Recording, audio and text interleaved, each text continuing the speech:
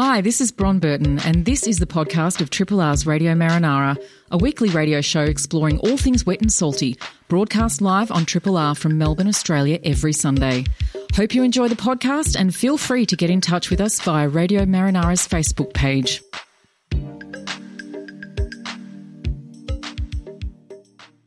Good morning. It's 2 minutes past 9. You're tuned to 102.73 Triple R. This is Radio Marinara. We are the program about all things wet and salty. My name's Bron Burton. My name's Dr. Beach. I'm Rex Hunter. How are you both? Yeah, very good, Bron. Good to see you. I'm good well. to see you too. Yeah. Pleased to hear it. Thank you very much, Tim, for Vital Bits. Tim was a very temporary member of Radio Marinara this morning. We signed him in. We did. And thank you very much, Kent, who is panelling for us today. And thank you, Andrew, for Soulful Bits. I think that's all our thank yous. Heartfelt. Yes. That's right. Today's program, shortly we're going to be joined in studio by Nicole Mertens from the Victoria National Parks Association. She's going to be telling us all about the 15th annual Great Victorian Fish Count. It's actually kicked off yesterday, so this weekend.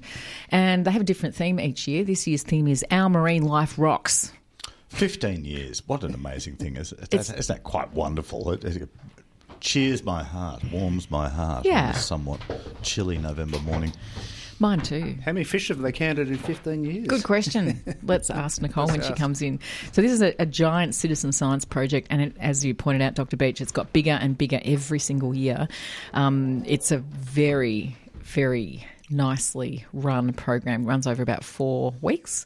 They have some pretty cool artwork. They have a different T-shirt each year. That's important. Yeah. Nice way of collecting data too, be able to spread it out so far. Yeah, that's right. So anyway, we'll be speaking with Nicole about the Great Victorian Fish Count and how you can get involved. You don't need to be a diver. You don't even need to be a snorkeler. There's something for everyone to do. Then, special in-guest studio. Special in-guest studio at the risk of overkill with the RV investigator. Last week we had live from the investigator, that is about north of Darwin somewhere, Damien Callaghan, and others talking to us, and ship docked at Darwin a couple of days later, and I thought it'd be nice to get Damien and Dave, David Hill, who is from Melbourne Uni, Damien from Deakin University, who we were talking to last week, in the studio to talk in a bit, without the sat phone and all of that, to talk about shipboard life, what it's like on a boat like that. Well, hardly a boat, it's a 97-metre ship. For 3 weeks, very expensive thing to run, operation to run, how keen people are, the sense of obligation I think they have to get an enormous amount of work done, and how exciting it is. So we're going to talk through that a bit more, as opposed to the hardcore science, which we did kind of last week. Awesome. Yeah. We won't know what to do with ourselves. We might have to kind of come up with a really shonky sounding sat-nav connection. I do like the sat-nav thing, sort of the peeps. It definitely in the lended an air of authenticity. Well, it was authentic. You say like it was shonky, like we got it, manufactured the whole thing. Really looking forward to this. And then Rex, we're going back to basics. Back to basics. It's back to grade school, and I'm going to drag you up from the bottom, and we're going to go out and find some shipwrecks, and I'm going to tell you how. Fantastic.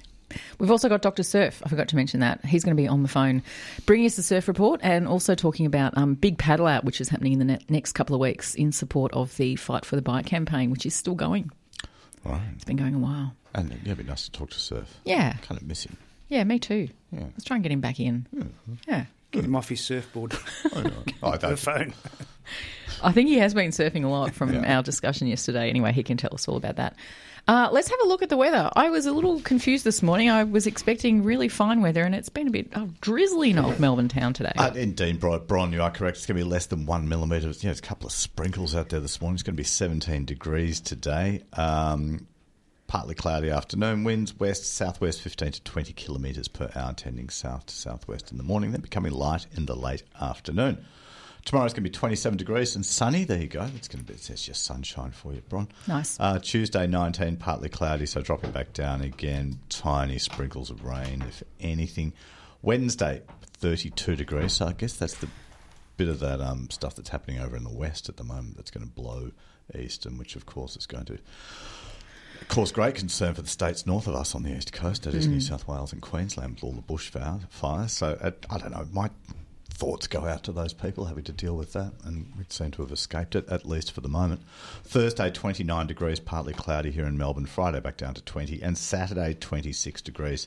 Not much rain there at all, maybe. 40% chance of up to 5 millimetres on Friday, perhaps. Tides, if you're heading out on the water, you'll be wanting to know what's happening in that department.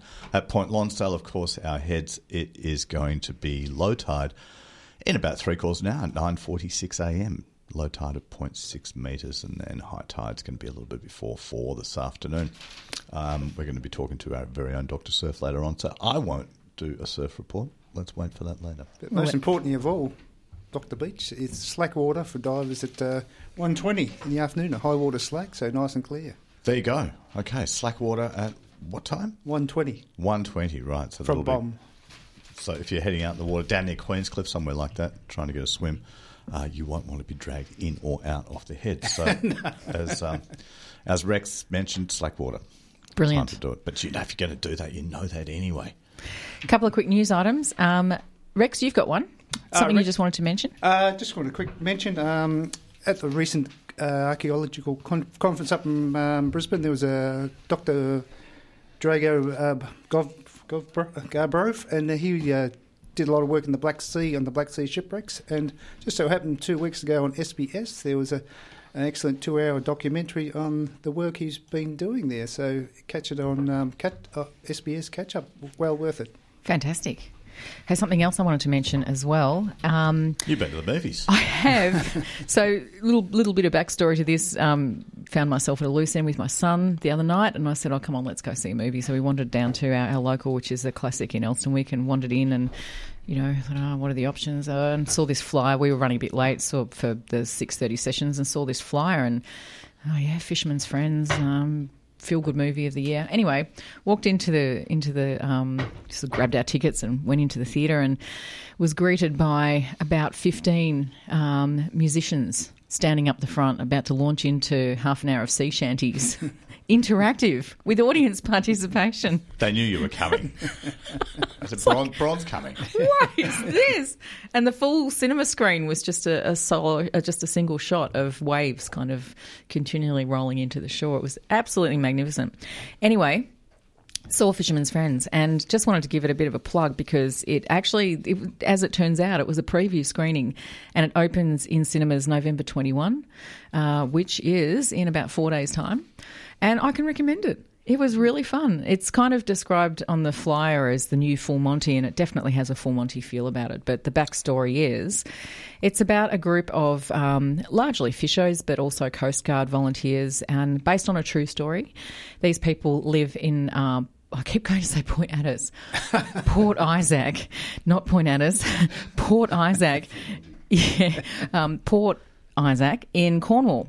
And about 30 years ago, they got together and started singing sea shanties, and it kind of grew and grew and grew. And the story is that someone discovered them one day and thought, right, let's these guys are really good. They ended up getting $1 million record deal out of it. Wow. So it is based on a true story, and I can recommend that you go along. It's good fun. So with our own local connection at Port Fairy as well, too, isn't it? Yes. So, thanks for mentioning that. So the musicians who were up front were the Southern Ocean Sea Band, combined with a duo who are Melbourne-based called the Grubby Urchins. And you can the Grubby Urchins have their own sea shanty sessions every Wednesday night, 8 p.m. at the Brothers Public House, 42 Johnson Street, Fitzroy. So you can go along and take part in sea shanties every Wednesday night if you want. Or, yes, as you mentioned, Rex, down at Port Fairy Way, the Southern Ocean Sea Band, and they were fantastic. So we're going to play a track now. This is actually the Fisherman's Friends themselves.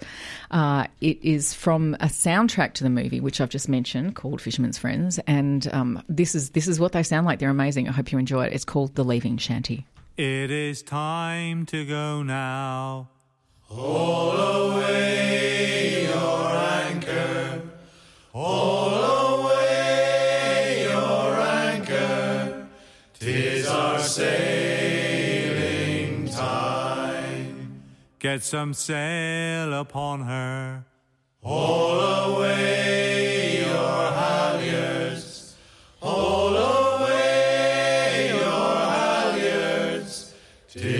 our sailing time. Get her on her course now. Haul away your foresheets. Haul away your foresheets.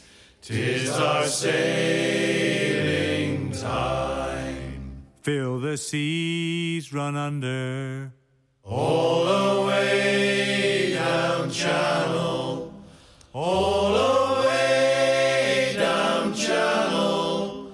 On the evening tide. Now my days are over. Haul away for heaven. Haul away for heaven. Lord be by my side. It is time to go now. Haul away your anchor. Haul away your anchor. 'Tis our sailing time. And that was Fisherman's Friends with the Leaving Shanty. Beautiful. Amazing. Absolutely So that's beautiful. taken from a soundtrack to the movie Fisherman's Friends, so can highly recommend that you get along to that. 9:13, you're listening to Radio Marinara here on 3RRR. Now, yesterday kicked off this summer's 15th annual Great Victorian Fish Count. It's the largest marine science citizen science event in Victoria. And over the next 4 or so weeks, people from all across Victoria come together to collect important information on the distribution and relative abundance of some of Victoria's unique marine life.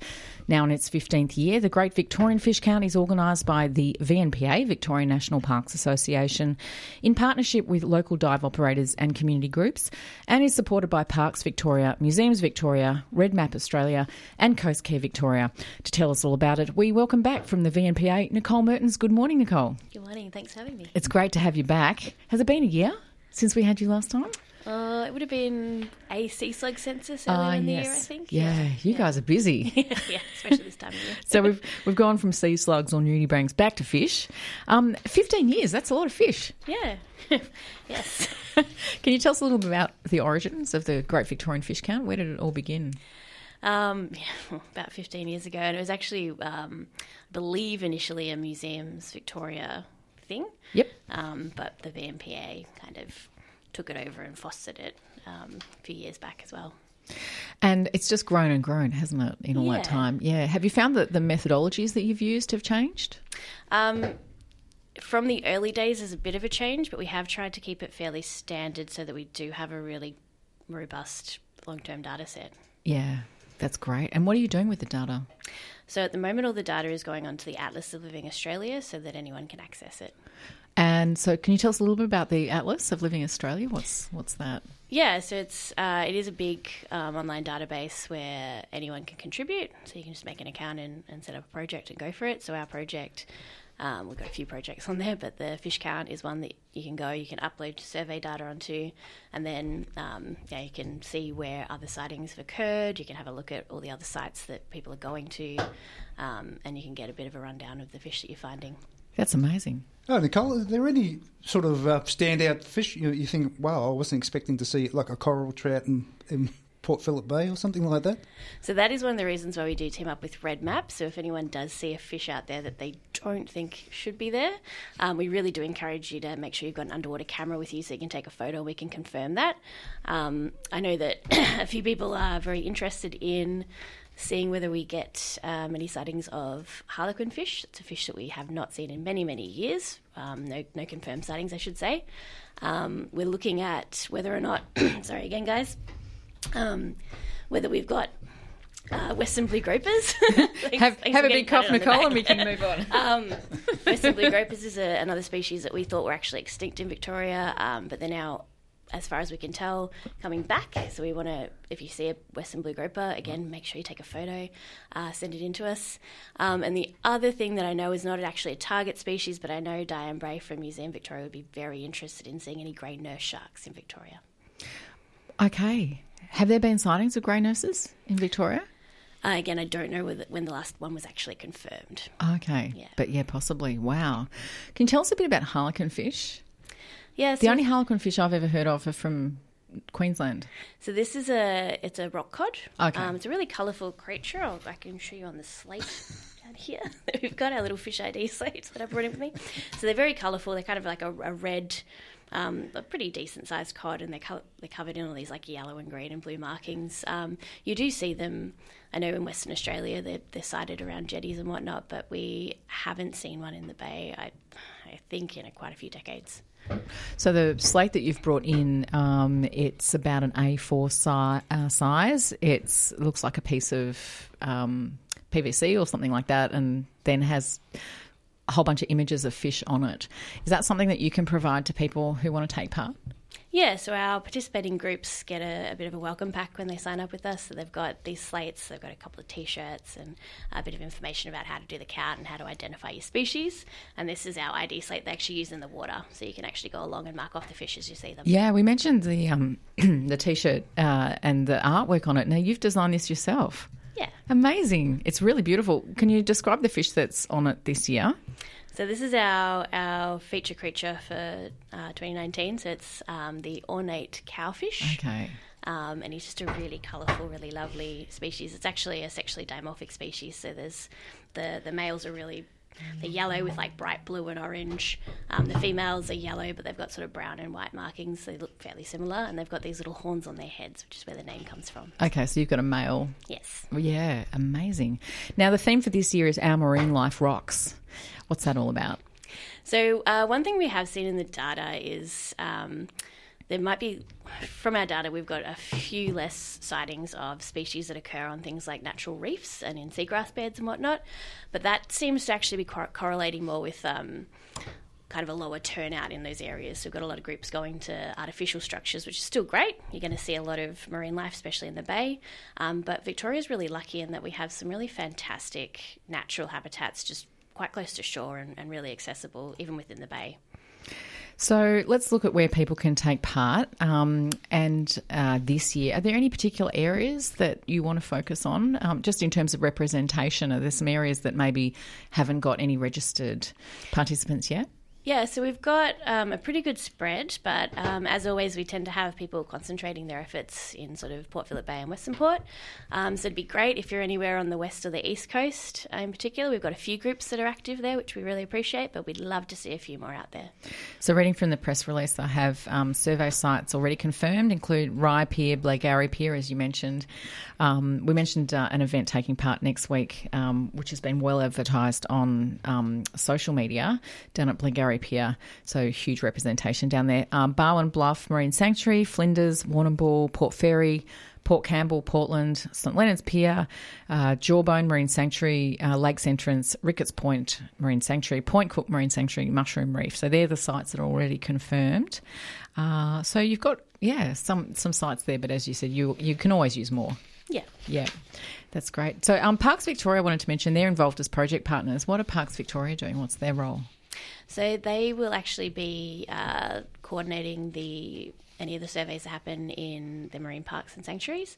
So if you want to get involved in one there, and that's actually a really great way to see things like rocky reefs and seagrass, is to jump onto Park Connect and register through there. Now, as we mentioned, the count kicked off yesterday. Presumably it's not too late to register? Absolutely not. If you're a group out there and you're capable of leading a dive or a snorkel, by all means get in touch with me. Yeah, and so what's the best way people can get in touch with you, Nicole? Best way is probably either via phone call or email. Yep. And what would that be? So my email address is, sorry guys, nicole.vnpa.org, at vnpa.org.au. Yeah, great. And maybe a phone number as well for people. Might be a bit easier. No worries. 0400036826. 0400, lots of zeros here. Yes, 0400036826. We'll put all those details on our Facebook page. Let's do that. And finally, the dates. So, you can do a count any time between now and the 15th of December. Are you offering prizes? Because that's happened in the past, hasn't it? We do have effectively a door prize. It's become a little bit of a running joke because nobody has claimed it for, I think, the last 4 years. Right. So that is for... They haven't claimed a prize? No. Wow. So... Is it a good prize? I thought so. It's a dive regulator. Oh my God! Seriously? Yeah. So. So you just keep offering the same reg every year and hope someone picks it up? We get in touch with the lucky name that we pull out of the hat, and we haven't had anyone call us back. So. Goodness me. There's still a really great prize up for grabs, guys. A reg? That's incredible. And all participants get a T-shirt? Yes. Oh, if that wasn't a reason enough. Thanks, Nicole. No worries, it's been great having you here, and good luck with the Great Victorian Fish Count, and hopefully we'll get you back before, actually, if it runs, we might be able to get you back before the end of the year and find out how it all went. Sounds good. Yeah. We've been speaking with Nicole Mertens from Victorian National Parks Association about the Great Victorian Fish Count 2019 Our Marine Life Rocks. And without any further ado, it's time to welcome back, it's been a long time, Dr. Surf. Good morning. Morning, Brian. Morning, Surf. Morning, Beach. Morning, Dr. Surf. How are you? I'm good. I'm tired. Too much surfing. Life I've been having. Yeah, it's a very strange November we've been having because usually it's really, really terrible surf, lots of southeast winds, and we all go off and get our ears fixed or our hips or whatever. But this year it's like August. It's with constant swell, cold water. I went for a surf Wednesday morning. And it was like August. We're out in 4-3 sweatsuits with hoods. It was cold, but boy, the surf was good. So it's kind of like the endless winter. It is. It's the winter that doesn't want to go away. And I know the bimbo weather girls on television aren't happy about it, but we sure as hell are. It's wonderful. There's still good waves too if you want to surf today. There's a good swell running. It's probably head high down the Torquay area. The only problem is the wind's gone southwest, which is onshore. So if you want a clean wave, you'd have to fight the pack at Lawn. You might get a wave at Point Road Night, somewhere like that. But, it's a pretty decent swell. And is that likely to continue? What's the forecast?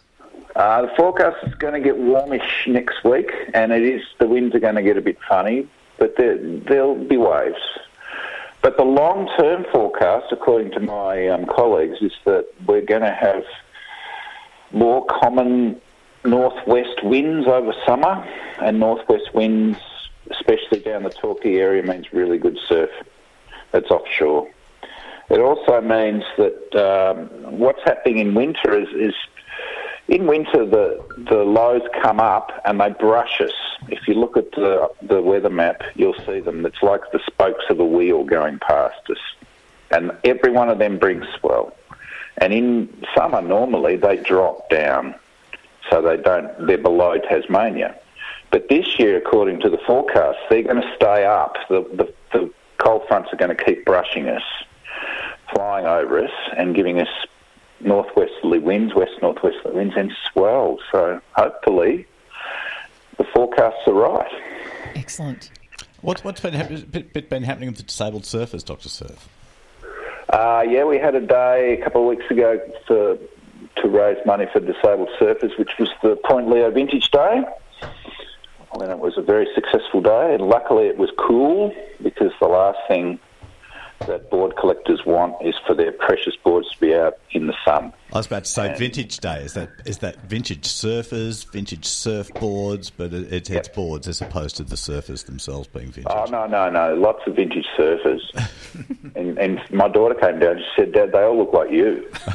There's all these grizzled, grey, weather-beaten, stooped, but happy. We're all happy at the moment. So, the surf's been really fantastic. There's a few things on the horizon I'd like to talk about. First one, next week, there's a planned paddle out for Fight for the Bite. I think you've had Damo on the show before, Brian, talking about this. Yeah, not for a while though. So we've covered this a little bit, but haven't really had any contact with it since, definitely before Radiothon. So, yeah, what's happening with the campaign? It's still running, obviously. Still running. They're fighting. Basically, they're fighting oil drilling in our Bight, and the company they're fighting at the moment is called Equinor, a Norwegian company. There's a National Day of Action next weekend on the 23rd, which I think is Saturday. And what they're trying to do is to get all the surf, clubs to stage a paddle out at their particular beach.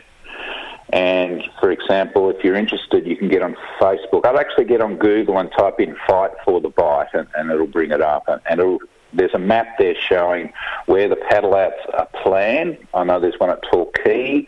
There's one at Gunnamatta down here. We haven't got final instructions about that one yet, but we're hoping that'll go ahead. So the clubs down here, Peninsula Surf Riders and Malediction, that I'm a member of, we're hoping to paddle out and have a big photo taken to show our support for Fight for the Bight. But there's a big paddle out at Phillip Island, down the Prom, all sorts of places. So if you're interested, get online and register and come on down and we'll have a paddle. At Fight for the Bight. Fight for the Bight.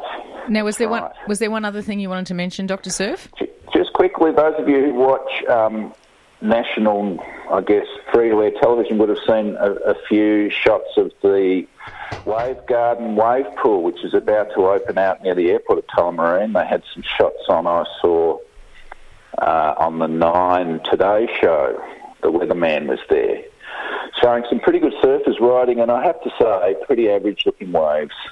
I know they haven't dialed it up yet, but it really looked like Mornington Pier on a very, very strong northwesterly. But anyway, is this one of Kelly Slater's wave pools? No, this is the opposition. Right. And look, it's due to open in January. They're just testing it now, so that's probably why the waves didn't look too good. But keep an eye on it, because I think it's going to open after Christmas, and there's quite a few people I know who are interested in giving it a go. Checking it out, at least. I'm not one of them. I've got plenty of waves down here. I don't have to drive 2 hours to go into a swimming pool. Anyway, not everyone's as lucky as me. No. But look, it's, get down, have a wave. It's raining down here, Bron, again, which is good news because it means I don't have to mow the lawn. Yay. Excellent. Thanks for that, Dr. Surf. Hey, stay tuned in, because we've got an old friend of yours coming on air soon. Dr. David Hill is going to talk to us about phytoplankton off the RV Investigator. I shall stay tuned and say hello to him. Yeah, okay. Thanks, Dr. Surf. Come back and pay us a visit sometime. I've got a great CD to play you, Bron, so I might have to do that. Excellent. We'll line that up. Gospel from Aretha Franklin. Oh, excellent. Well, we'll definitely line that up. Okay. See you later. Have a good day. You too. Bye. Dr. Surf there. He sounds very chilled. Oh, God. Too many waves. He'd probably say there's no such thing, Rex. He's a happy retiree camper. He is. And we've just hit 9:37. You're listening to Radio Marinara here on 3RRR. Dr. Beach. I'm just trying to... My microphone's just decided to go wacko at the moment, so I'm just trying to... It's got a mind of its own. There you go. There you go. Without further ado, I'd like to welcome into the studio Dr. Damien Callahan and Dr. David Hill, who have been out on the RV Investigator, the CSIRO's flagship research vessel, 95 metres or something like that, for 3 weeks off the north of Australia. Welcome to you both, and thank you for joining us in the studio. Thanks, Bron. Thanks, Dr. Beach. It's so good to have you here. I was saying at the start of the program we need to kind of put in a shonky sat-nav sound to our chat, because that's what we've been struggling with over the last couple of times that we've had you I can proxy on the it phone. with my cable, with my microphone here. Yeah, it was a close call on that last dial-in, actually. I think we had about 2 seconds to go before we actually got just in time, and it connected to you guys, so it was a bit sketchy. Because you were quite a way off the shore, so you wouldn't have access to 4G or any of that, so we had to bounce things off clouds. But it sounded like a wonderful trip. But first of all, Damien, I wonder if you could just recap for us the purpose of this voyage. Yeah, so the trip was about studying it's about the year of the maritime continent. So we were up studying an area northwest of Broome, and in that area, the ocean flows in through called the Indonesian through flow. So the Pacific Ocean kind of drains through the northern part of Australia between Indonesia. So there's this really unique flow of water. And then in another part, the Indian Ocean is coming up north, and they kind of meet in that region where we were. And so we had a ship full of scientists doing a whole range of different experiments. So we had oceanographers, which are interested in studying internal waves. So these are waves that form underwater and are involved in mixing. And there were... how deep are those waves? I'm sorry to stop you right there, but it's like 100 metres, hundreds of metres, 50 metres... I think it goes through the whole water column, these waves. So they were studying the whole depth of the water column all the way down to the seafloor, which was in some places about 2 kilometres deep. So they would be, on every hour, they would send an instrument down to measure the fine structural details of the water mixing. So just to recap, there is a place on the northern part of Australia where the Pacific and the Indian Oceans actually meet. So it's almost like is it like a hybrid zone of these two oceans? Well, yeah, they kind of meet. I think there's an ocean front where they meet, and there's a lot of energy that goes into that region. So a lot of solar energy and heat energy. Plus, there's a lot of mixing that goes on, and it really affects Australia's climate. So we also had people involved in atmospheric chemistry as well as the meteorologists on board as well. So they're really trying to understand the whole processes that are going on there, because it actually affects Australia's climate as well. And I love it's got named the Indonesian through flow. Yeah.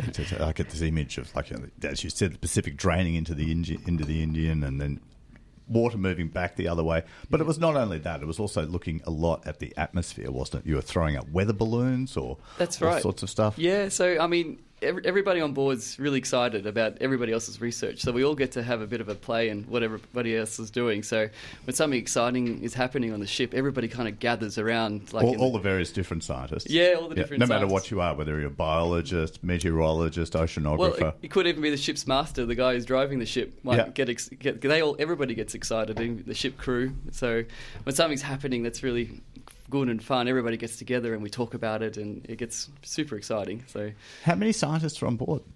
I think it's about 25, 28 scientists. I think it can have a maximum of 35. And crew? About 15 crew. So I think the ship can have a maximum of 60 people on board. Okay. David, what were you there doing? I was looking at the phytoplankton. Okay. That was Damien's project, was looking at the halocarbons produced by the phytoplankton, and no one really knows what species produce the halocarbons. So we were collecting lots of samples of phytoplankton, finding some fantastic things. The technical support on the ship is just unbelievable. They tell you where all the chlorophyll is, which is where the phytoplankton is, and they send this amazing device that can go down to 10,000 metres, but we were only in 2 kilometres of water most of the time. It was going down somewhere between 500 metres and 2 kilometres to collect samples, and so we'd target the layer where the chlorophyll is, which was usually between about 60 and 80 metres. So I'm going to stop you there. So the chlorophyll layer, so chlorophyll is what you find in all photosynthetic organisms. It's what does photosynthesis. So the phytoplankton that do the photosynthesis in the open ocean for us, if you find where the peak of chlorophyll is, then that's telling you where the peak of phytoplankton is. Yes, and that was in a really distinct layer, somewhere between 60 and 80 metres usually. So that amazes me. You mentioned that to me during the week, that it's way down at 60 metres, and I would imagine that there'd be very little light penetrating to that depth for the phytoplankton to actually do their job of photosynthesis, but that's where they're hanging out. Well, of course, that's another thing they measure, the amount of light. We've got really detailed records of that, and you're right, it's quite low at those levels.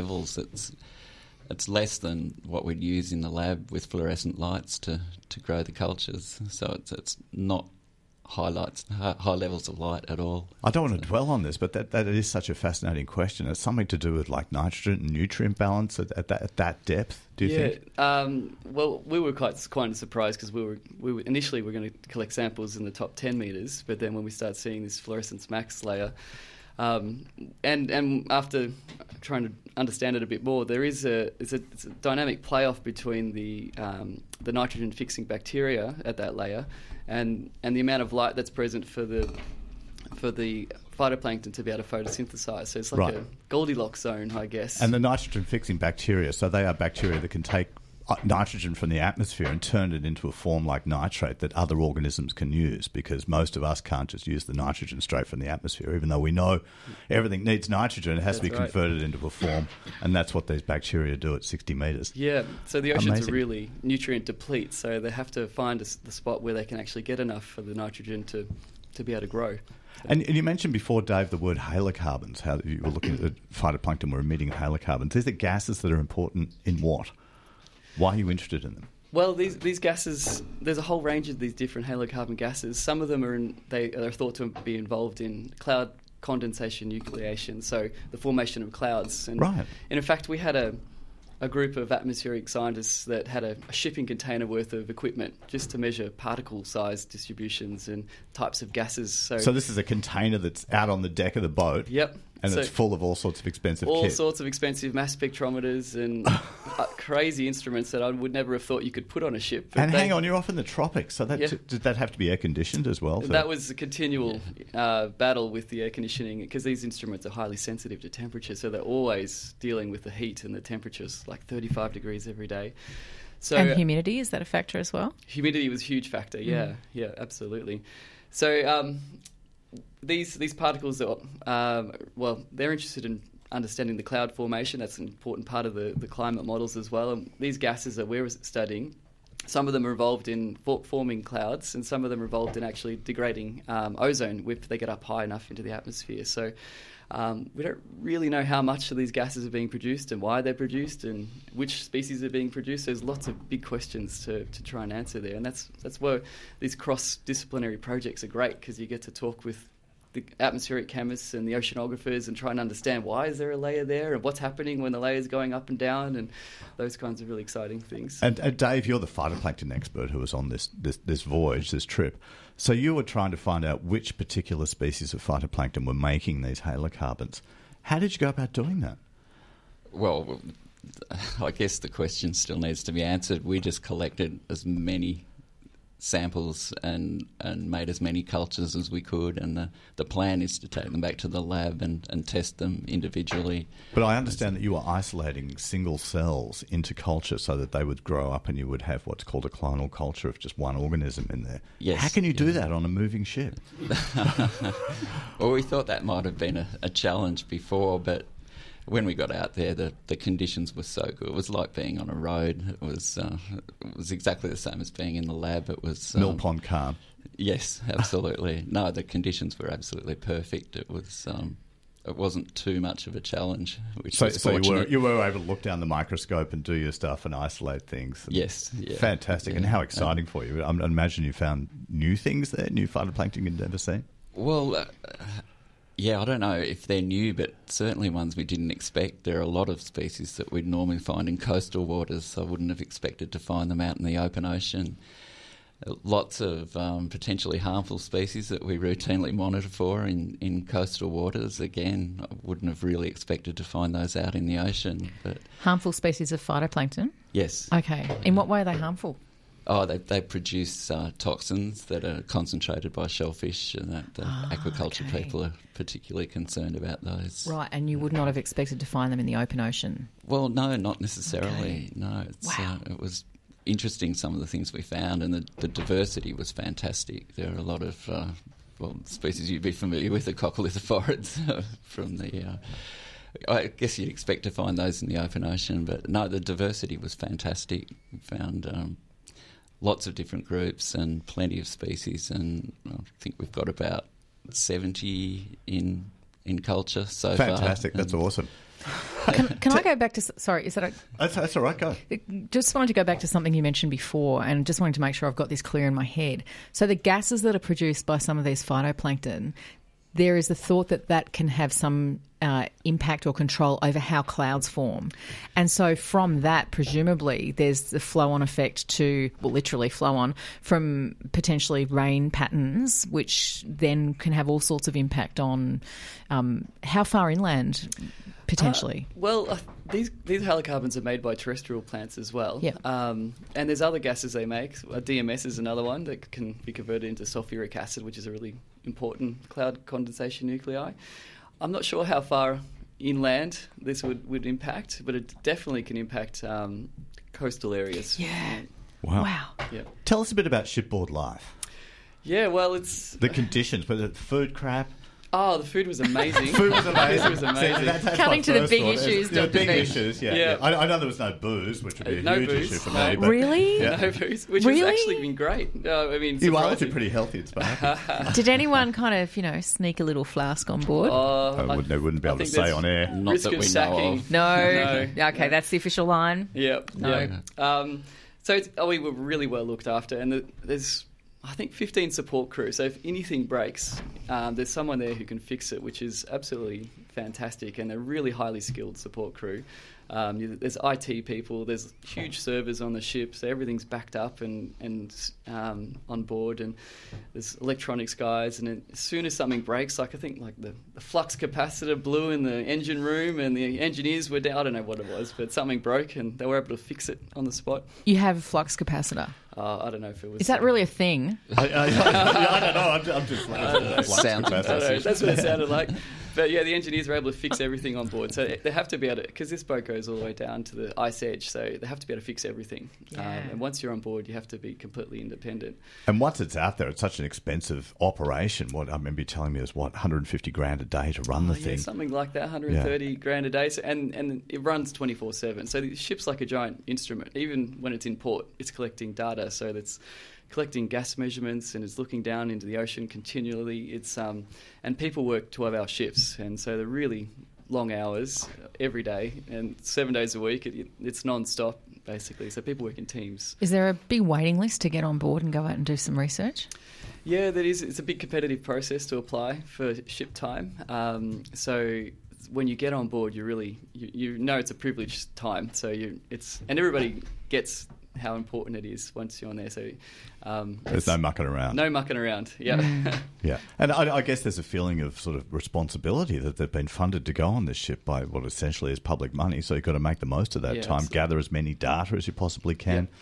And it's all open to the public. So anything that's collected by the ship is open access to. And that's a really important point because Syrah's basically paying for it, and they want it to be open to everybody. So that's a really important point. Nice. We're going to have to wrap it up now, but thank you very much for coming on air and sharing the stories with us, not only from the ship but also here in the studio. It's really great to hear about what's happening with our marine research and this wonderful vessel. Thanks. Good to see you face to face. It was a fantastic time. It was a great trip, well worth it. Thanks for having us on. Excellent. That's great. Been speaking with Dr. Damien Callaghan and Dr. David Hill about life on board the Investigator. Funny lady Judith Lucy here. And when I want to find out about all things wet and salty, saucy, I tune in to Radio Marinara every Sunday morning at 9 a.m. on 102.7 3RRR. That's our Judith. Yeah, she's all house. What an introduction. Rex. Yes, I'm here. Back to basics. Back to basics. I'm going back to prep school, so I'm going to take everybody way back, and we're going to figure out a plan for finding a shipwreck. So what happens? What do we do? Well, first off, we need to do some research. So one of the best ways is like get one of Don Love's books or Jack Loney or any of those guys. Find out where you want to search, maybe Port Phillip or down the Ocean Beach somewhere.